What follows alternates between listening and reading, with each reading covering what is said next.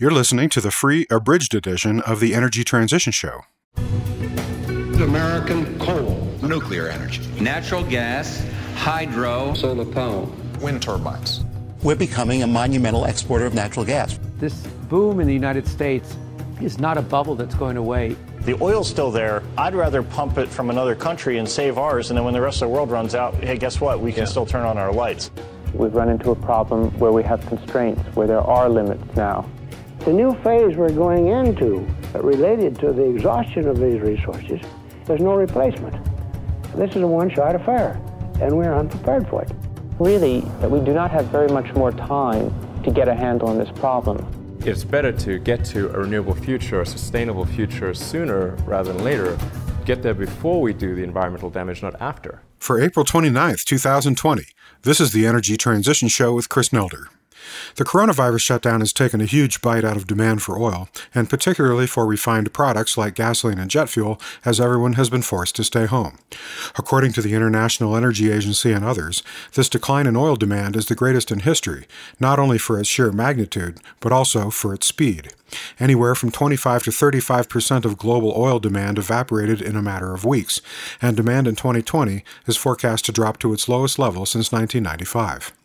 A pricing war between Saudi Arabia and Russia, plus the decline in demand, have driven oil prices down more than 60% to levels not seen since 2002.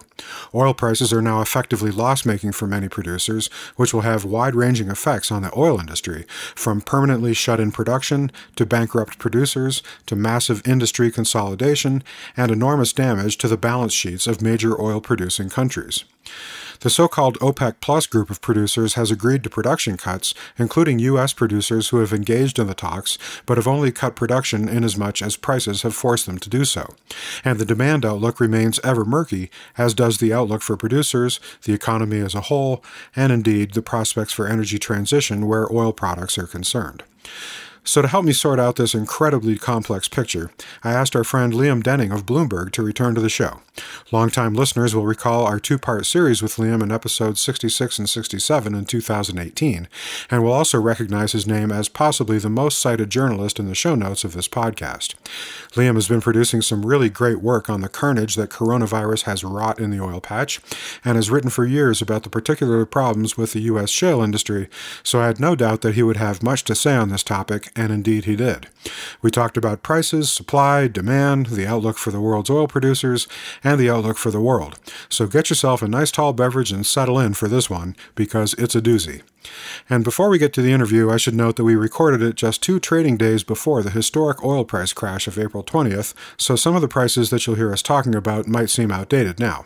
But the rest of the market dynamics that we discussed will possibly be even more relevant now. And I will have more to say about the oil price crash in the postscript to this interview. Then in the news segment of this episode, we'll look at the impact on jobs that the coronavirus shutdown has had on the clean energy sector. We'll review a pretty amazing event that the shutdown brought to the power grid of India. We'll note another Trump rollback of environmental protections to benefit the coal industry. And we'll have another exciting edition of Coal Death Watch. Also, let me just quickly remind non-subscribers that since nearly everyone is still stuck at home, we're offering a special discount. For regular subscribers to our annual plan, we're offering the first month free. We have further reduced our standard half-priced offer for students to a mere $2 a month for the next 12 months, and we're offering 10% off any group license for companies and universities. To take advantage of any of these offers, just go to our website at energytransitionshow.com and click on the COVID-19 response button on our menu bar, or go directly to energytransitionshow.com/C19-response. And now our interview with Liam Denning, recorded April 15th, 2020. So let's bring him back into the conversation now. Welcome back, Liam, to the Energy Transition Show. I am twice honored. As are we all, I think. You know, I wanted to have you back on the show to talk about oil because this coronavirus shutdown has just absolutely wrecked the oil market more deeply and suddenly than I think really any previous oil market crash. And that's really saying something when history includes historical crashes like the 2008 global financial crash and 9/11. So obviously there's a lot to talk about here. So I think I want to just take a very structured approach to this and walk through it bit by bit. Prices, supply, demand, the outlook for recovery, and then let's see what we can figure out and what it all means for energy transition. Sure. I mean, I think you're right, Chris. It's unprecedented, that word that is so often overused, but the scale of demand destruction is just like nothing we've ever seen before.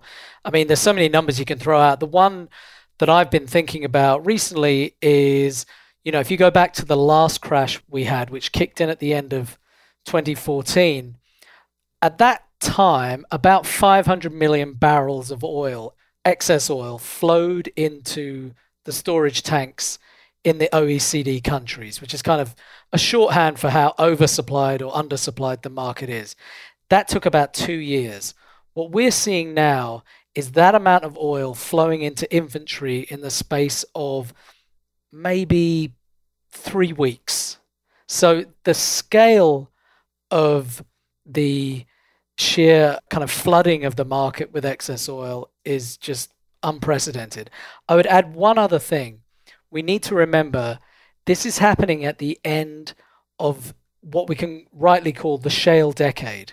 This has been the single biggest decade for growth in US oil and gas production ever in the entire history of the market. So essentially, we came into this crash oversupplied, and now it's just been sideswiped by this. Yeah. Absolutely, and we're going to talk a bit about the specific impact on the U.S. shale producers in a bit. But let's begin with prices because, they influence the other factors so much. We saw just this crazy crash this last couple of months with the European benchmark price, known as Brent, falling from $60 a barrel in late February to $25 a barrel in late March, and now it's still sort of in that 25 to 30 range. The U.S. benchmark, WTI, fell from $54 to under $19, where it remains. So that's just the major benchmarks. The storage in certain markets is getting full, especially for landlocked crude, and so the prices of those crudes have been just getting absolutely destroyed because there's nowhere for it to go. In the first week of April, we saw Western Canadian Select, which is the grade of oil produced from the tar sands in Alberta, going for under $4 a barrel. Oil from the Bakken going for under $9 in Minnesota. I mean, this is just crazy stuff. In fact, recently, I saw a report yesterday that Western Canadian Select was actually going for 86 cents a barrel. A barrel of oil contains 5.8 million BTUs of energy. That's as much energy as a fit human can generate in about a decade of physical labor, going for 86 cents. In Alberta, it's going for under $4, and delivery costs can be more like $7 or $9 a barrel by pipeline. And so the producers are effectively losing several dollars a barrel by producing it and getting it to market. Meanwhile, gasoline prices have hit new lows for the 21st century.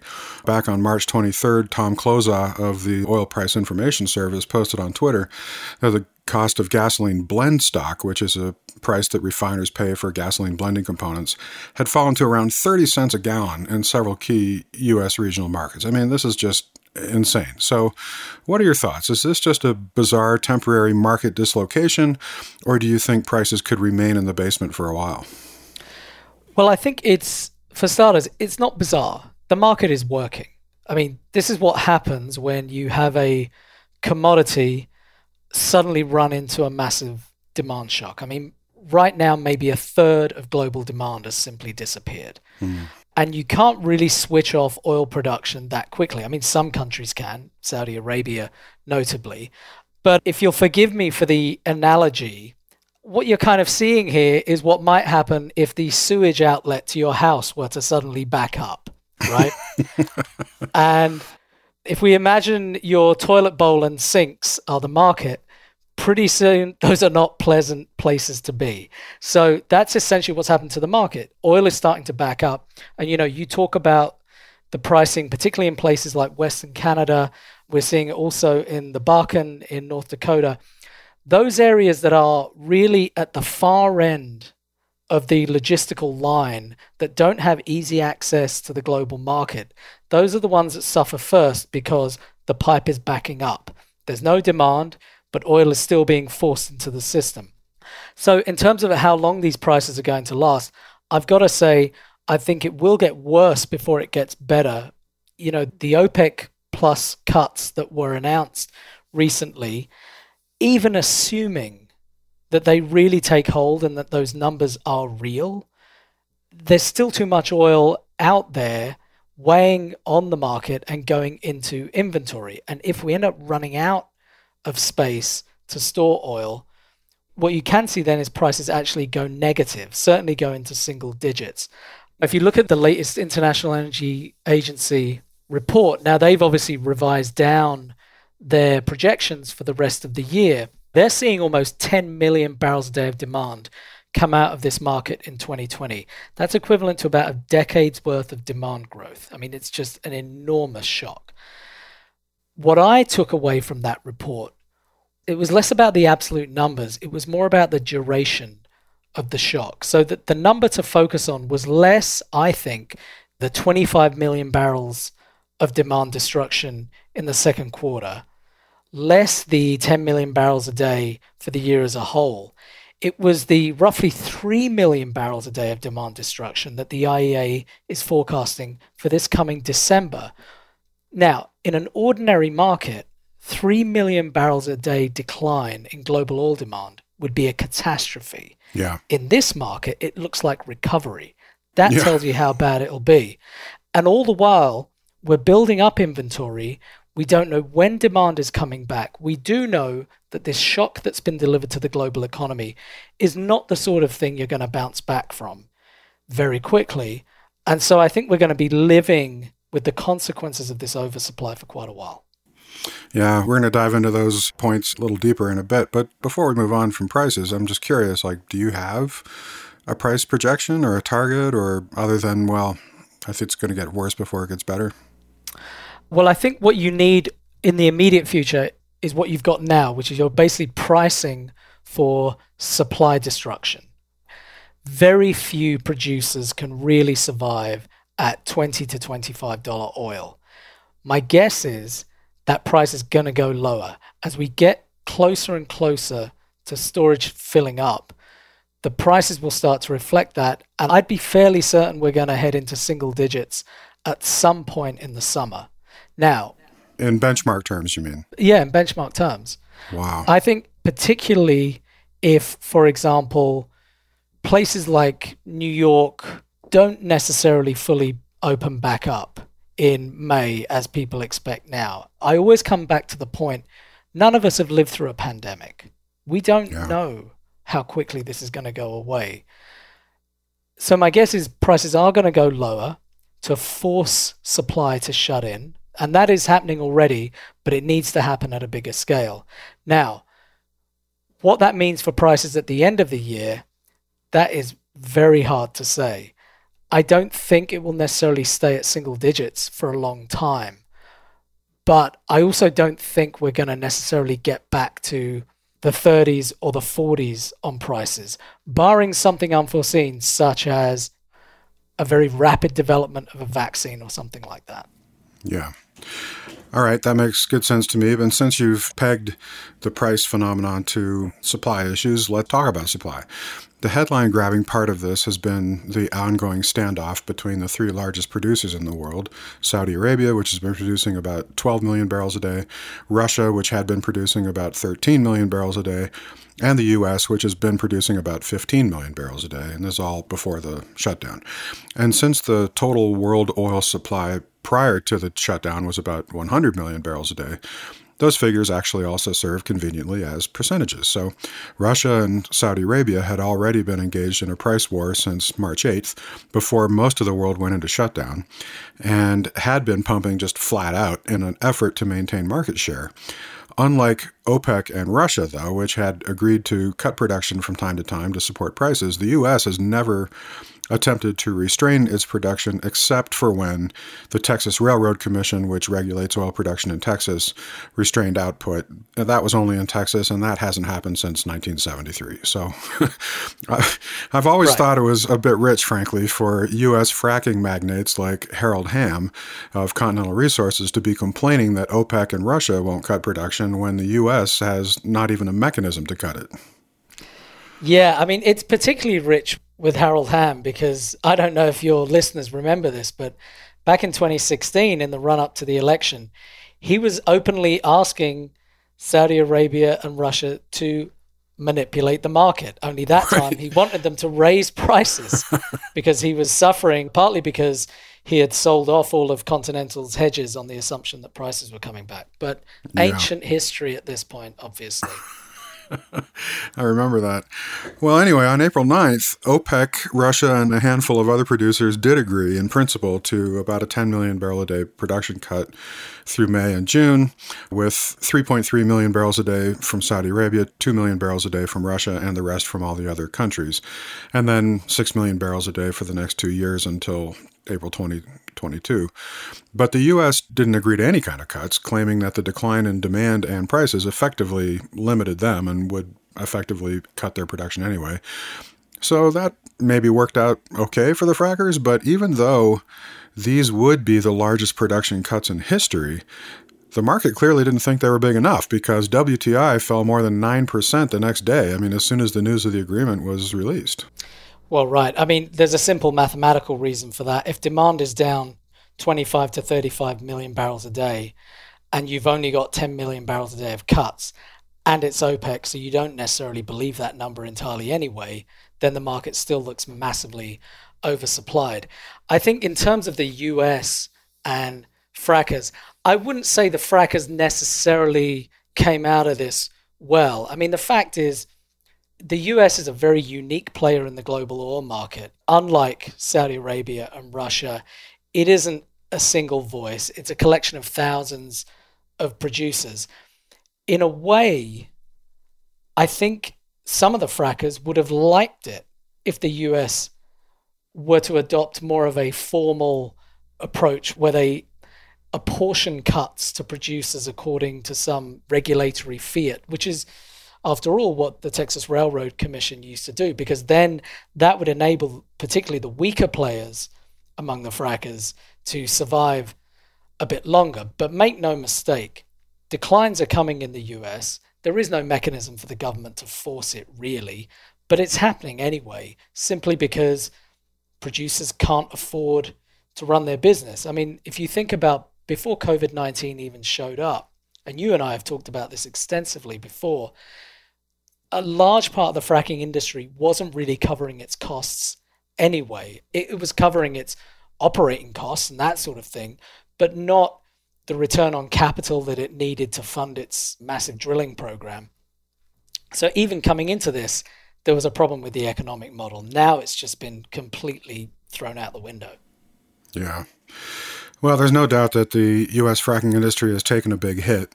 The latest data from EIA's Drilling Productivity Report sees widespread production declines across all major shale basins in the country. I think I added up around 170,000 barrels a day of net production already lost between just April and May. And of course, that's because the steep decline rates of the shale wells. The minute you stop drilling new wells, the sharp declines of the older wells start causing overall production to drop off almost immediately. It's a treadmill. Yeah, it's a treadmill. And it's hard to imagine right now what it would take actually to put the frackers back into a position where production can start growing again, where they not only overcome the background decline rate of the mature wells, but continue to add new wells, especially since the debt markets have dried up for them. And you've written, I don't even know how many articles about that, about how totally reliant on fresh injections of debt capital the fracking industry is, which is why Nick Cunningham, an oil journalist who writes for oilprice.com, said this week that oil and gas production in the U.S. has actually peaked and is in decline, in his view. Yeah, I mean, certainly it's in decline. I think the big question is whether it will come back. I would be in the camp that says it does come back. Does it necessarily get back to where it was? That really depends on how demand comes back and a host of other factors. But what I think needs to happen with this industry is, think about fracking over the past 10 years like a kind of a tech startup. There was an enormous grab for market share, the same way a company like WeWork made an enormous grab for market share. And in that sense, it worked. The US massively expanded its share of the global oil market. Making a profit on that, well, again, we had kind of a startup attitude to that too. So what we found was a lot of companies that really, when you look very closely at them, don't make economic sense. They simply don't have the scale or the right assets or, and this is a particular problem, the right governance to run these businesses properly and maintain a good relationship with their shareholders and creditors. I think what needs to happen, and it needed to happen even before COVID-19 showed up, is a massive rationalization of the US oil industry. These assets need to be put together. They need to be run by smaller head offices, smaller management teams, fewer corporate structures, and bring down the cost of essentially the overhead burden on these barrels. I mean, it was interesting for me watching recently the hearing at the Texas Railroad Commission, where particularly smaller, struggling producers in Texas were effectively begging the Railroad Commission to bring back pro-rationing. Why did they want to do that? Because they want the pain shared across the industry. Effectively, they want the more economically viable companies to subsidize the less economically viable ones. Now, there was a lot of opposition to this, but I think what we will probably see happen over the next couple of years is a lot of companies go bankrupt. We'll see consolidation. We'll see the assets that were really marginal even before this just drop away. People will stop producing. We'll see a big drop in US oil production, maybe 2-3 million barrels a day. But then I think it will begin to grow again, particularly if oil gets back above $50-$60 a barrel. And so I think the role I see shale playing once we're through the acute phase of this is actually, again, setting a cap on the price of oil and the price of oil that countries like Saudi Arabia and Russia are able to sustain.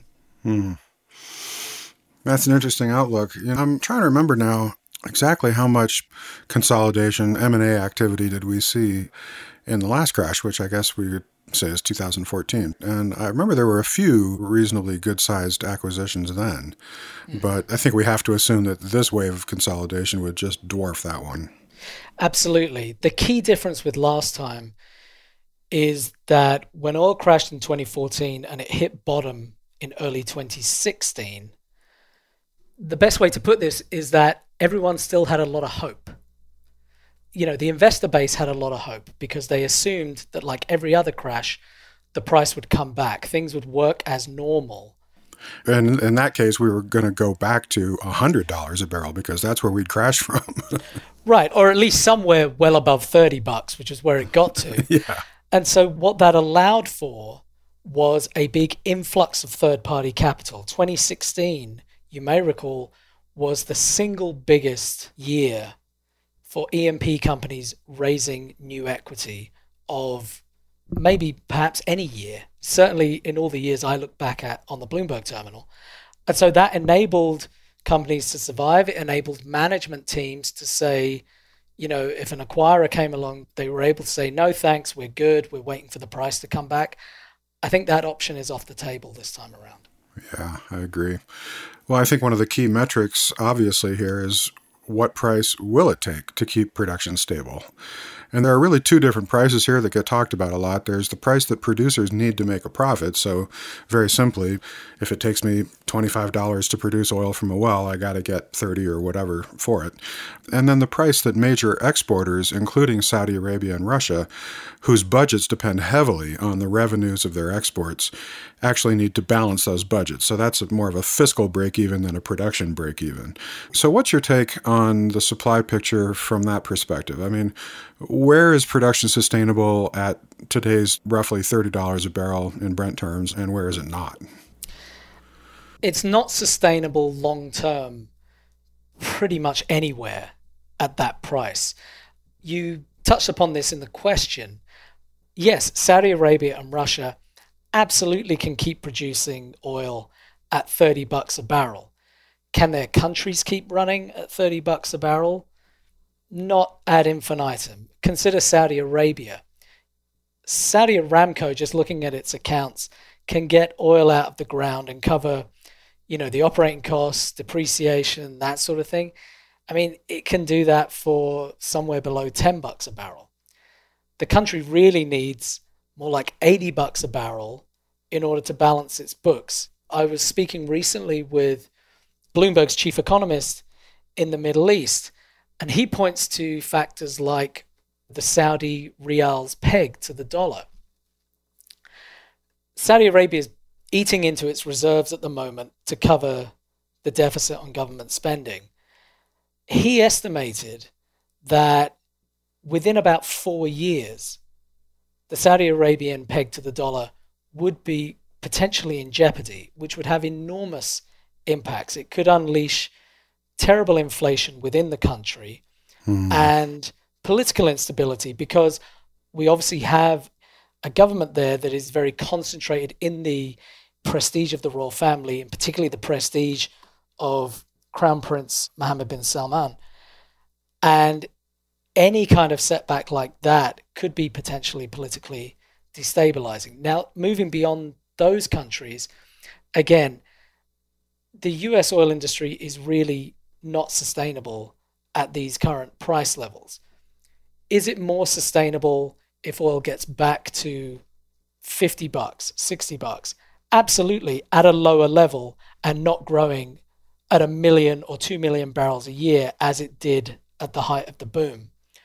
I think regions that are really vulnerable are areas like the UK North Sea, which has been sort of fighting a losing battle against decline for a long time anyway. Canada, partly because it just does have high costs because it's mining oil sands, but also because it's logistically constrained where it is, not just by the politics of the US, but also the politics of Canada itself. And then there are potentially destabilized countries. I mean, Venezuela is the obvious example, but there's also places like Libya, there's Nigeria.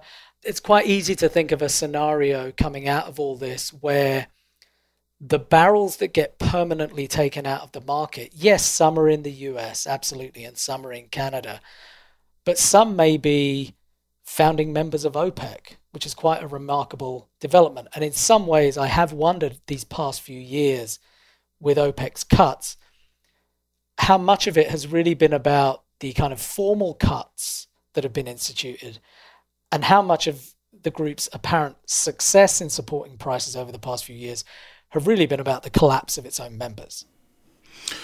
Yeah, and when you think about the countries that are most at risk, there's been quite a bit of chatter lately about countries like Angola, Nigeria, Colombia, where you have such an enormous dependence on oil revenues, where the economy is not sufficiently diversified, especially if the other major component of the national revenues or income comes from things like tourism, which is completely destroyed right now, right? That's right. So, yeah, I just have to wonder how many of these countries are going to survive, or their oil industries anyway.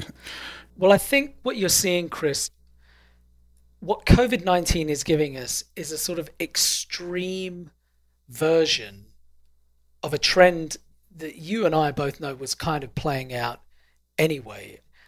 Leaving aside the current crisis, all these countries that are dependent to some degree on oil revenues are, let's face it, facing a future where oil demand growth is tapering off, peaking, and declining at some not too distant date. And therefore having to suddenly derive a huge chunk of their revenue from an oil market that is getting ever more competitive as countries like Russia, Saudi Arabia, the US, with very sharp elbows, start fighting for a bigger share of that flattening and declining market. Some of these countries essentially just don't have a model that works, a little like the frackers that we were talking about earlier. Mm-hmm. You know, you've built a structure on top of this oil market that the oil market itself just over time cannot support. And of course, the poster child for that is Venezuela. Exactly. Yeah. You know, Canada also strikes me as a singular case here because the in situ production in the Alberta oil sands really can't be shut down without permanently damaging their reservoirs. And as we mentioned in our discussion of prices, at under $4 a barrel for the crude, let alone 86 cents, and a shipping cost by pipeline of $7 or something above that for waterborne or whatever, that means they currently have no choice But to keep producing and to keep losing something on the order of $3 a barrel or $5 a barrel or whatever it is for every barrel they produce. So what's Canada going to do here? They're going to shut in supply. I mean, that's kind of the clear short answer, but they have to. That business simply does not work at prices below 30 or 40 bucks a barrel. And by work, I mean does not generate a return that encourages you to keep investing in it. We hope you've enjoyed this free sample of the Energy Transition Show. Our full episodes cover much more and are generally at least an hour long. In addition to 2 full new episodes each month, subscribers can also view interactive transcripts of our interviews and explore our extensive show notes with links to all of the research resources and news items for each episode. Our subscription podcast works in all podcast apps and players, including iTunes, and is downloadable. The first 33 episodes of the Energy Transition Show were free and always will be, so if you want to see what our full shows contain, feel free to check those out. Then we hope you'll become a member and support our show. In order to bring you the most unfiltered, unbiased, honest information we can produce, we have elected not to take any sponsors or advertisers. 100% of the revenue that makes the Energy Transition Show possible comes from listener subscriptions. To become a subscriber and enjoy our full offerings, just point your browser to energytransitionshow.com and click the Become a Member button. There are several ways to become a subscriber. Annual subscriptions, which include full access to our entire back catalog of full-length episodes, are just $60 a year or $5 a month. Monthly subscriptions are just $6.99 a month and give you access to the 2 most recent episodes. Single episodes can be purchased for $7 each. We also offer half-priced annual subscriptions for universities. Students can purchase individual subscriptions, or professors can purchase bulk subscriptions for their classes. Numerous educators now use the Energy Transition Show as coursework, and their testimonials are available on request. And finally, we offer site licenses with group discounts on annual subscriptions for all members of institutions, such as corporations, nonprofits, and universities. So join us today and support our ad-free, hormone-free, organic, handcrafted, artisanal podcast featuring high-quality, cutting-edge interviews and news about the most important story of our time, energy transition. And now a quick look at some recent news items. Item 1. The coronavirus shutdown hasn't just affected the oil and gas industry. Even the clean energy sector is seeing large numbers of layoffs. According to a jobs report from a group of clean energy advocacy and research groups, the March layoffs eliminated all job growth realized in the clean tech sector during 2019. With roughly 3.4 million workers, or about 3 times more than America's fossil fuel industry, at the start of 2020, the clean energy sector could lose more than 500,000 jobs in the second quarter, the report said. 9 U.S. states have more than 100,000 people each working in clean energy, including California with more than 500,000 such jobs, Texas, Florida, New York, Michigan, Illinois, Massachusetts, Ohio, and North Carolina. Item 2. On April 5th, Indian Prime Minister Modi called for people to switch off lights at 2100 hours and light a lamp as a show of national solidarity in the fight against COVID-19. The anticipated drop in power demand on the Indian grid was 11 gigawatts, but the actual full drop was 31 gigawatts over just 25 minutes. After the 9-minute lights out. Well, that's it for this episode of the Energy Transition Show. Thanks for listening. You can find our show archive and give us feedback and suggestions at energytransitionshow.com and follow us on Twitter at Transition Show. Our theme music was by Mike Sugar and Mark Burnfield, who you can find online at mikesugarmusic.com. The Energy Transition Show is a production of the XE Network.